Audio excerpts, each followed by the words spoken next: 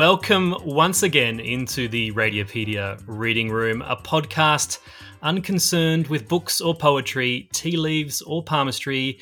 It is but a humble radiology podcast. My name is Andrew Dixon, and joining me in 1mm thick slices with a 10mm gap is my co-host, Frank Gaylard. I see what you've done there, Dixon. You thought that I wouldn't understand that you were referencing an HRCT. Oh, very good, very good. I'm old enough that we did skips. Do we still do that? Probably not, right? They're all volumetric. I don't know, we're talking about things we don't understand, so we probably should move on. But today we are indeed venturing below the clavicles for a bit of interstitial lung disease.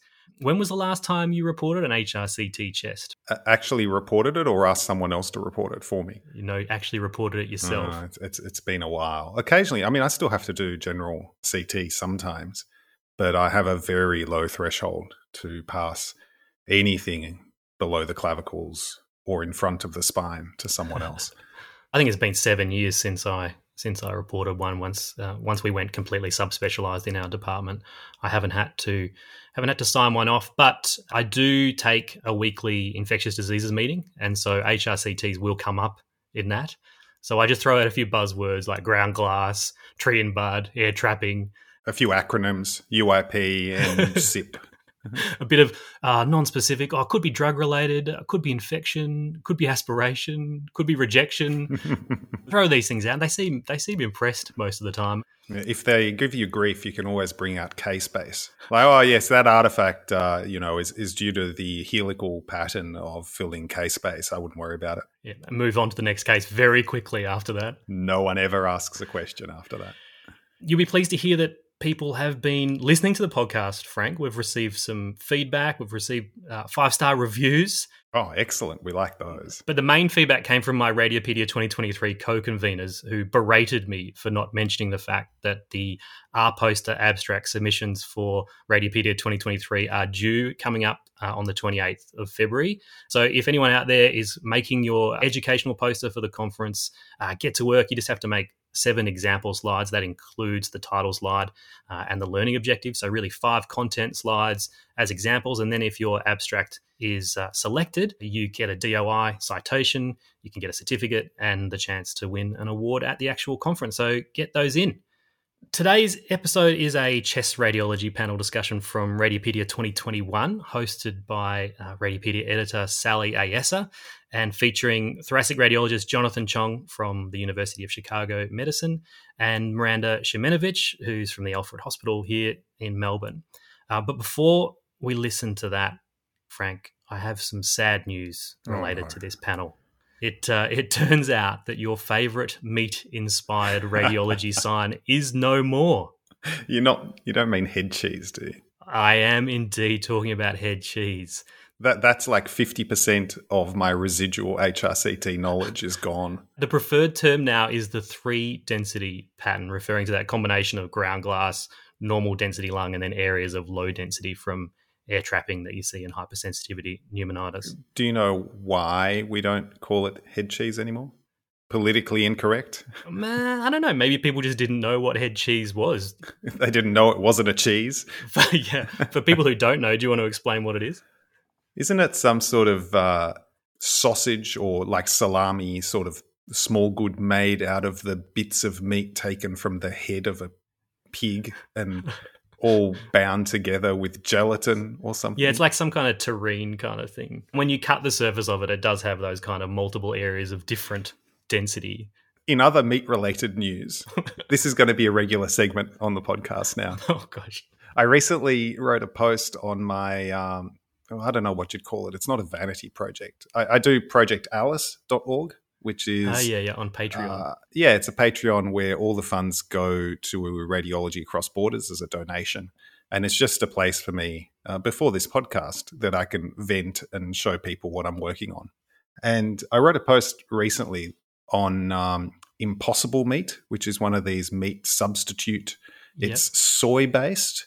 And the thing that makes it look like mince is heme that is obtained by genetically modified yeast.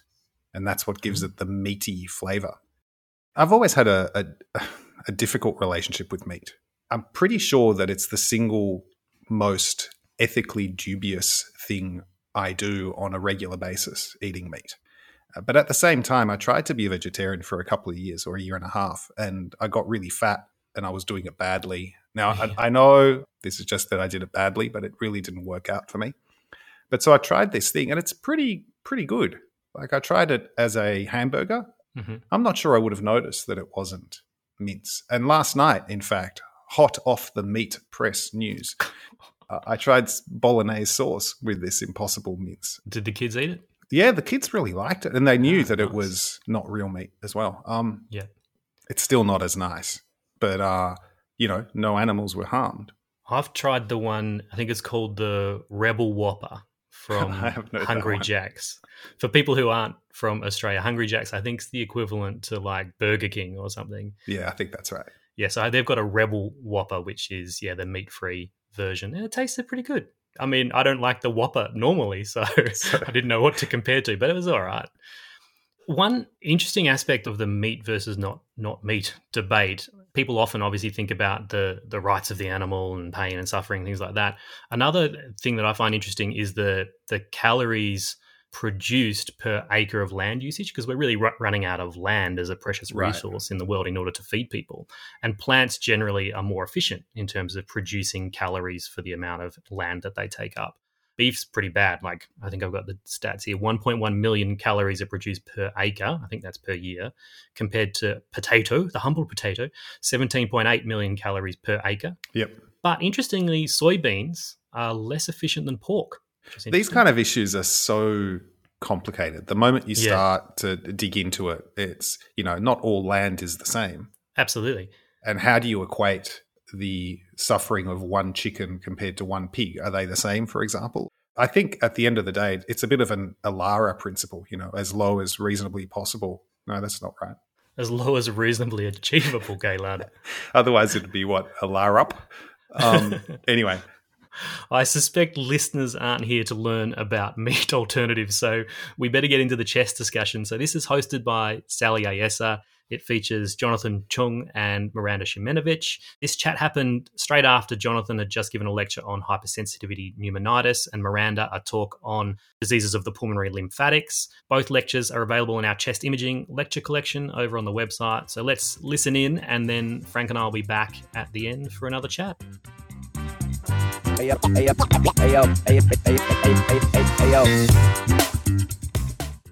now joined by the speakers from the two lectures that we've just watched. Watching the lectures myself, I really enjoyed them. And I know that for a lot of radiologists and trainees, interstitial lung disease is a really challenging topic.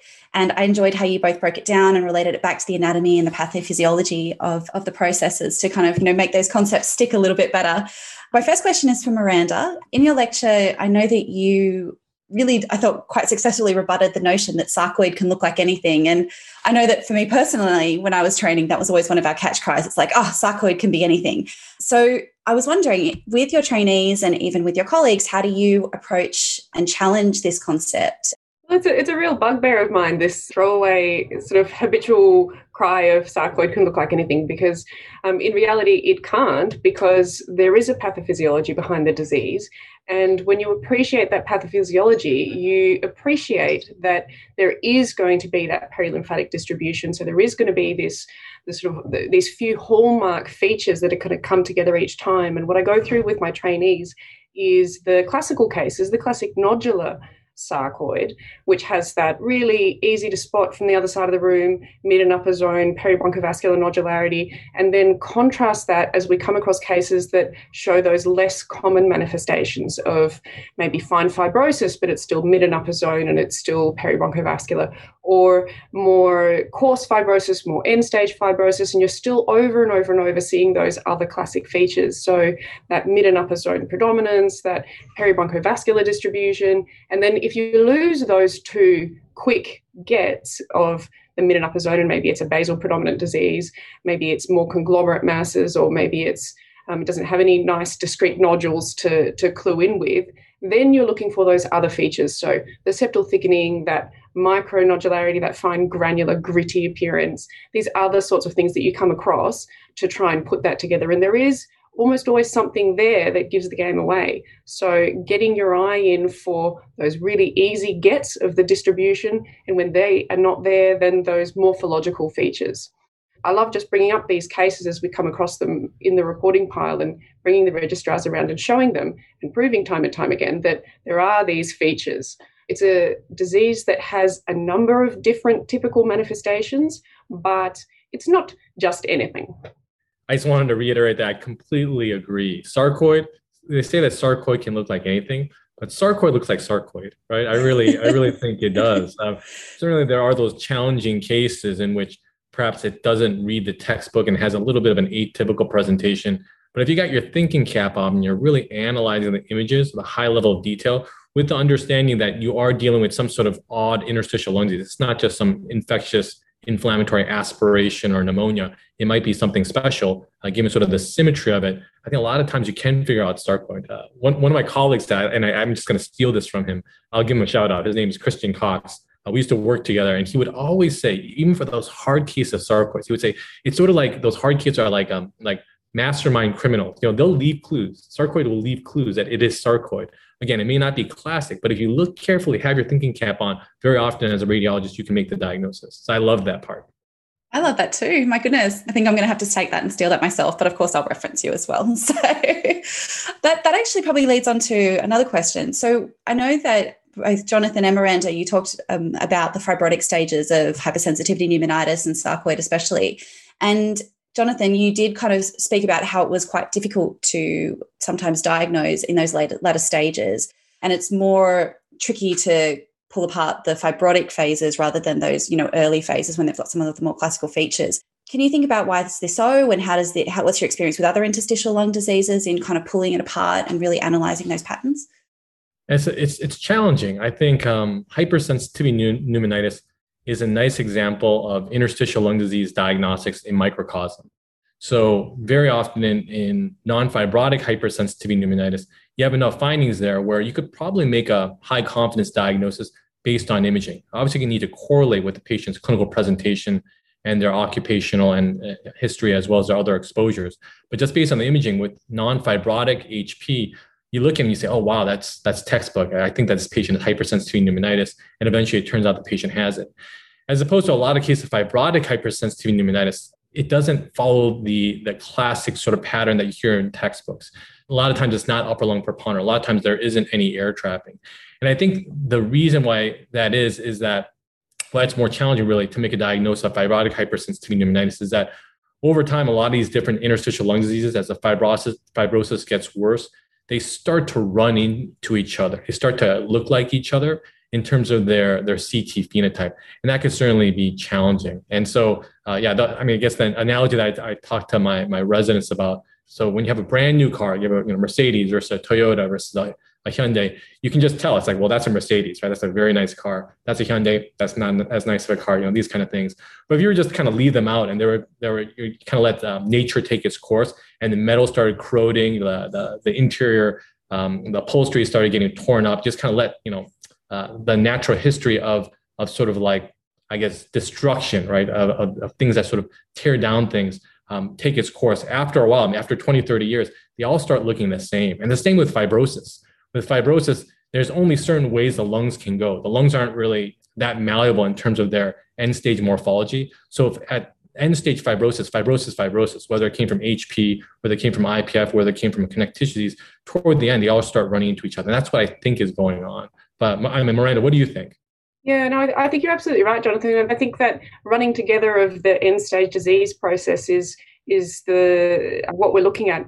And we see that corollary played out histopathologically as well, because we know that when the pathologist sees the lung specimen from a wedge biopsy or from an explant after lung transplant, when it's an end stage lung, it pretty much looks like UIP, and they've got fibroblastic foci and they've got end-stage fibrosis, and all of the different histopathological entities that were occurring in the lung 20 years ago, 10 years ago, 5 years ago, have run together histopathologically as well. So I think that's a really true statement and really sort of a fundamental underpinning of interpreting fibrotic lung disease, because the clue is often in an earlier study when you've got an end-stage lung and you're discussing that in an MDM setting, you go back 5 years and you say, but actually this did look like an SIP because I see the subpleural sparing 5 years ago. So now I can tell you that this is fibrotic predominant NSIP. But the clue was 5 years ago rather than now. You know what drives me crazy is, so I'll be sitting with one of my residents looking at a case, and they will have looked at sort of the most recent case and maybe the most recent comparison, and it's an interstitial lung disease case. And I tell them, why did you not look at the early, there's a CT scan from 7 years ago. And I tell them that is radiology gold, right? That's really the scan you want to look at. Yet for some reason, they get so, a little bit of tunnel vision, and then we look at the most recent studies. And I understand that. I was a resident. I understand that just the logic is that, well, the most recent studies must be the studies that have the most data in them. But you're so right, totally right. The earliest studies in ILD, very often, those are the ones that really are the gold, that give you the diagnosis. So true. And I think that's just a process of sort of deduction and interpretation that you learn that's specific for interstitial lung disease, and it really comes into its own in chest imaging compared to other body systems. And when we're all learning how to be radiologists and learning how to, what's important, where the evidence is going to come from, and how we're going to support a diagnosis, we learn what the toolkit is, and that's what it is in chest. That's what it is in ILD.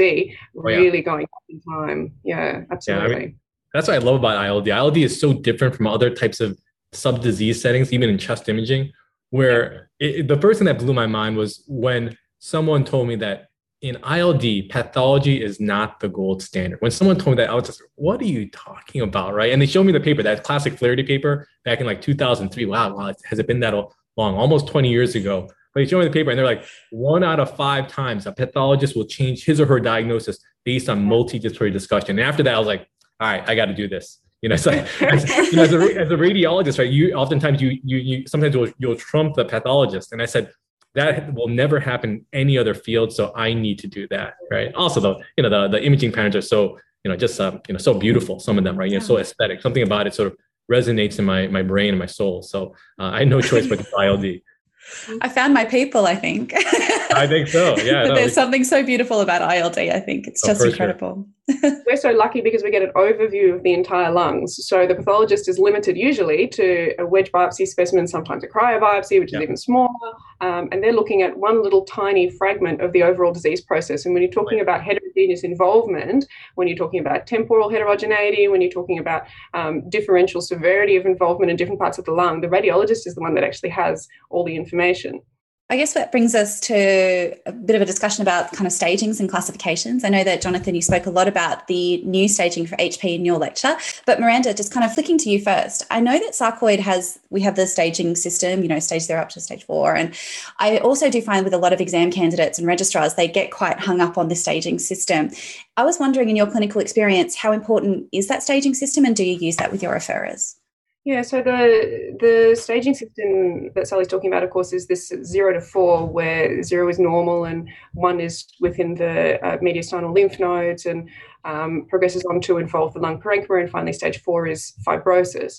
And the sort of utility of that staging system is to conceptualize the expected progress of the disease, in that the earlier stages are more likely to spontaneously regress. And the stage 3 disease, which is lung parenchyma limited but without fibrosis, and then, of course, the fibrotic stage 4 are much less likely progressively as the stages go on to spontaneously regress. But in clinical practice, the staging system doesn't correlate well with clinical disease. So lung function impairment, quality of life, and actual degree of symptomatology. And it's the symptomatology that drives the patient care. What we find in our MDMs is that we're looking at extent, we're looking at change over time, and we're correlating that with the patient's symptomatology.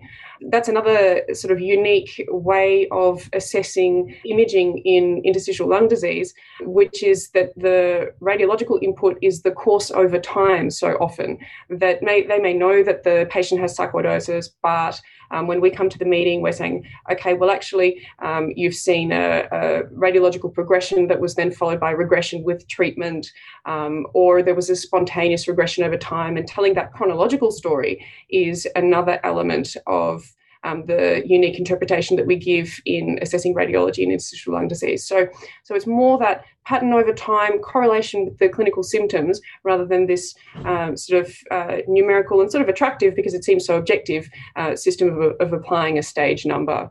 Jonathan, is that your experience as well? Yeah. I mean, you're on point. I have nothing to add there completely. It is attractive. As radiologists, we're used to like either putting calipers on things, right, or grading or staging things. That's just what we do as physicians and as people who visually evaluate things. So I see why people are inclined to do that. But yeah, from a practical standpoint, probably not that helpful. I guess that kind of brings into the new classification system for hypersensitivity pneumonitis. And I have to say that I'm actually kind of devastated that we're no longer using head cheese as well. I love it. Like, it's just such an elegant kind of food-related way of putting things together to make it stick into the trainees' minds. But are you finding that now that you've got the guidelines for hypersensitivity pneumonitis and also the ILD guidelines as well, how do you end up kind of choosing which way to go down with those? Like, especially if there's a bit of overlap and you're not quite sure where to clinically land? So that's a hard question. But I really think it's a pretest probability. And I think that depending on what the pretest probability is of IPF versus hypersensitivity pneumonitis, that's really what you start with. At University of Chicago, we have a lot of IPF patients and UIP for one reason or another.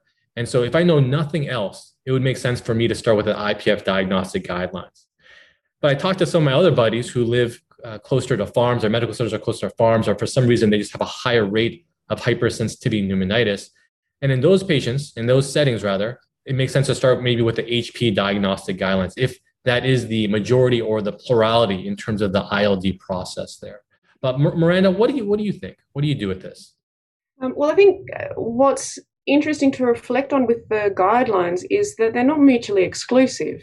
So you've got any one study and the imaging characteristics can be classified along the UIP, IPF classification system and in parallel classified along the CHP classification. So you might have a study that's indeterminate for UIP but compatible with fibrotic HP, and then in the MDM setting, the clinical background of the patient comes out and you discuss, well, they grew up on a farm, but actually they haven't been there for 25 years and they only got short of breath in the last 5 years.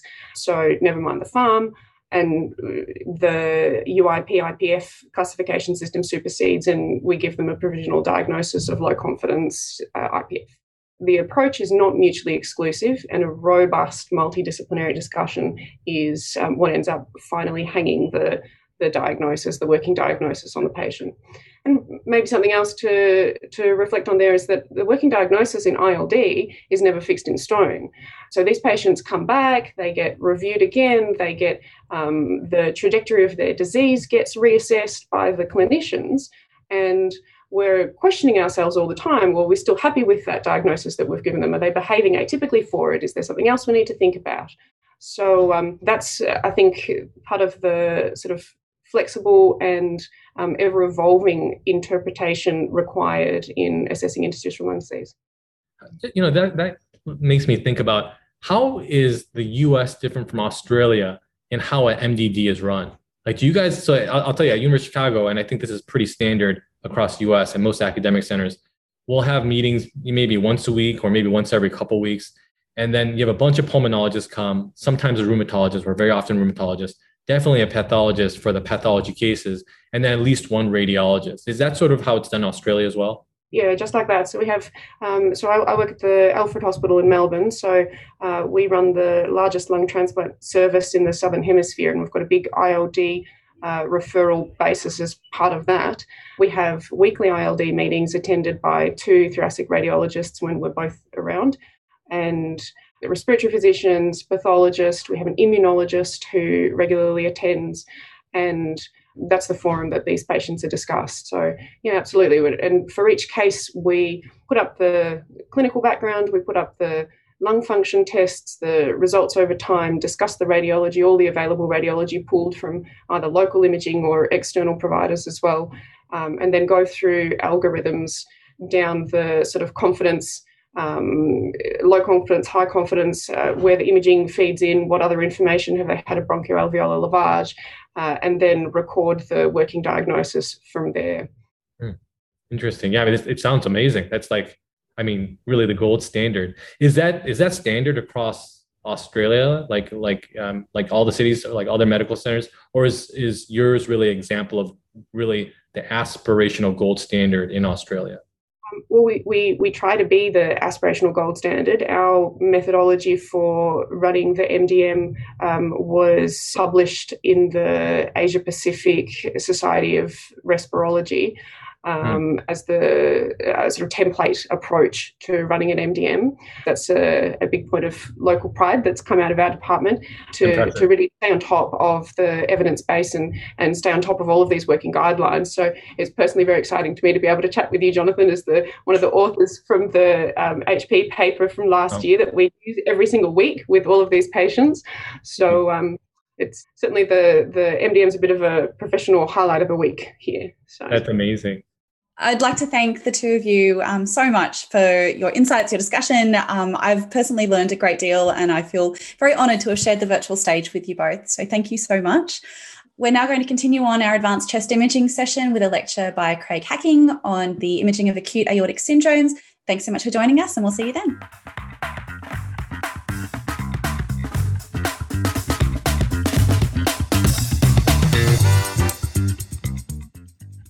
There you go. How was the passion and expertise in that discussion on display there? That was awesome. Thanks to Sally, Miranda, and Jonathan for sharing all that with us. You can find Miranda's pulmonary lymphatics and Jonathan's hypersensitivity pneumonitis lectures in our chest lecture collection on the website. Any thoughts following on from that discussion, Frank? One really quick thing that stood out was the analogy of end-stage disease to a rusting car. Yeah, the rusting car. I like that too. That was good. I think that's a really good mental image of what's going on. And I think it's really important when looking at any disease process that is towards the later stages that it can be really hard to know what's going on. Things do tend to end up looking similar. And going back to the earlier studies is true of, I'm sure, any subspecialty. It's certainly true for neuro, where how a disease starts is often more important in narrowing the differential than how it ends up later on. So I think that's a really good mental image that I'm going to steal. Yeah. The other thing that stood out that's a bit of a hobby horse of mine is getting annoyed about statements like sarcoid can look like anything. Because the reality is most diseases have variable presentation. There are very few diseases that only present in one very pathognomonic way, particularly when you're talking about these sort of systemic diseases. I mean, a ureteric calculus is a ureteric calculus, but sarcoid, Whipple's, vasculitis, lymphoma, gliomas. See how I'm going back to brain because they're the only things I know. But, they all have very variable presentation. And to just say sarcoid can look like anything and put it on every differential list kind of misses the point that different diseases have very different distributions of presentation, and you need to have a sort of Bayesian approach to how you approach your differential list. Jonathan raised that as well when he was talking about, in my setting here in Chicago, we don't have a lot of farmers versus in other settings they may have exposure, and then he uses that kind of Bayesian approach in determining whether something's more likely to be hypersensitivity pneumonitis or not. It's that kind of idea of pre-test probability as well. Yeah, and the other thing that comes up when this idea of pre-test versus post-test probability in radiology is, I think some radiologists, particularly trainees, sort of bake in the Bayesian thinking into their conclusion, but don't make it obvious that that's what's happening. So as an example, I remember being rotated out to our nuclear medicine department, and there was a VQ scan which was, as they often are, sort of indeterminate. And we ummed and ahed looking at this little segment of maybe mismatched perfusion. And then the nuclear med physician wandered out and went to the patient, and they said, "Oh, hi, Doris. How are you feeling today?" And she said, "Oh, my chest hurts." "Oh, does it?" "Yes, every time I breathe in, it hurts." Oh, that's interesting. "Have you been on any long trips?" "Oh, yes, I came back from New York, and my calf hurts, and then I strained and I suddenly got this pain." And then he went back and looked at the VQ scan again and said, oh, yeah, I think it is high probability. And you can't roll that information into your conclusion without making it clear where you're changing your likelihood from. And really that conclusion should have said, although the VQ scan is indeterminate in the setting of blah, blah, blah, blah. And I think doing that really helps separate out where you're getting your certainty from. There's one thing that I often do in neuroradiology, which is you might say the diagnosis based on the patient's age and solitary lesion is most likely X, glioma. However, you might point out an unusual feature and say, however, it does demonstrate, Y, which may suggest another condition. And then you might follow that up by saying, recommend short interval follow-up or whatever. But that approach of, I know based on pretest probability that it's most likely going to be this, but just as an aside, there is this other feature which is more typical of another condition. It's rare, but I'm going to mention it.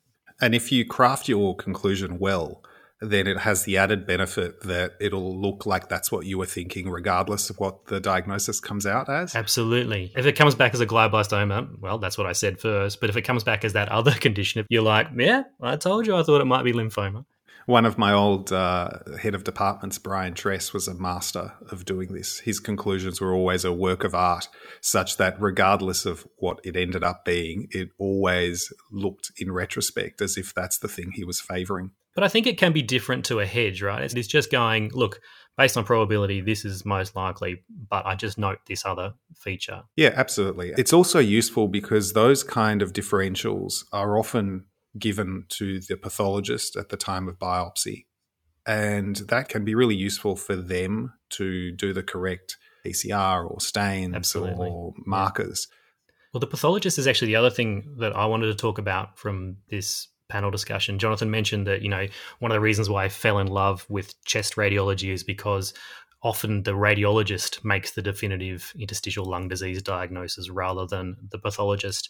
And I agree, it probably is something that happens more frequently and routinely in chest radiology than other areas, but it does happen, doesn't it, outside of the chest? Examples that come to mind for me, that the idea of the don't touch lesion, the, myositis ossificans doesn't need a biopsy because if you look at it under the microscope, it might get misdiagnosed as osteosarcoma. The idea that pathology is, or histology is, the gold standard. I just don't like the word gold standard because it implies really good standard. And this is not having a go at pathology, it's having a go at the term gold standard, because often the best test you might have is still really rubbish. And there's a very different attitude between pathologists and radiologists, in that pathologists kind of expect and are expected to give a final, unequivocal diagnosis. And it's very rare that you read a histology report that equivocates or hedges. But when you talk to pathologists, often there is uncertainty in the diagnosis. Whereas radiologists, we somewhat err too far the other way, of being so aware of the fact that it's not definitive and being worried that then pathology won't agree, that we don't back ourselves as much as we often should. And not doing that means that sometimes when the pathology opinion is incorrect, it doesn't get questioned as much because we haven't stuck to our guns. Yeah. We better wrap things up. How can people get in contact with us, Frank? Well, we are at Radiopedia on Twitter and Instagram, and I'm on at Frank Gaylard, and you're at Dr. Andrew Dixon. Did you put the doctor in there just to make your parents proud? I don't know why I put that in there, but it's there. And you can also email us at podcast@radiopedia.org with any ideas and feedback you might have. Actually, the email reminds me that in 2 episodes' time, Frank, we're going to be testing out some interesting radiology-themed interview questions on each other. So we want to develop a set of, get to know you type radiology themed questions that we can then use in future episodes when we're interviewing our guests. So if you have any suggestions for questions that might work really, really well, then please email them into us. Yes, something like, what's your favorite meat-derived product? Yeah. Just a whole lot of meat-related questions is what we're going to do. The other thing that's worth mentioning is that if you want to help support Radiopedia, then you can become a paid supporter via the website, or you can purchase an all-access pass to our online courses and conference. And many, if not all, the lectures that are mentioned in these panel discussions are available as part of our lecture collections. And what else can people do, Frank, to help out? And of course, you can also help out by leaving us a review in the podcast app of your choosing. Yeah, my wife, she's a massive fan of the podcast, by the way. Course. Doesn't at all think it's a waste of time. She says we should specifically ask for 5-star reviews. Apparently that's what people do, okay? We don't want anything any less than 5 stars. And Frank, you're not going to turn up next week, okay? Yep, that's right. All right, well, let's leave it there. I'll do the sign-off now. This is embedded into the show. This is always going to happen. And we'll catch you all again sometime soon in the reading room. Bye.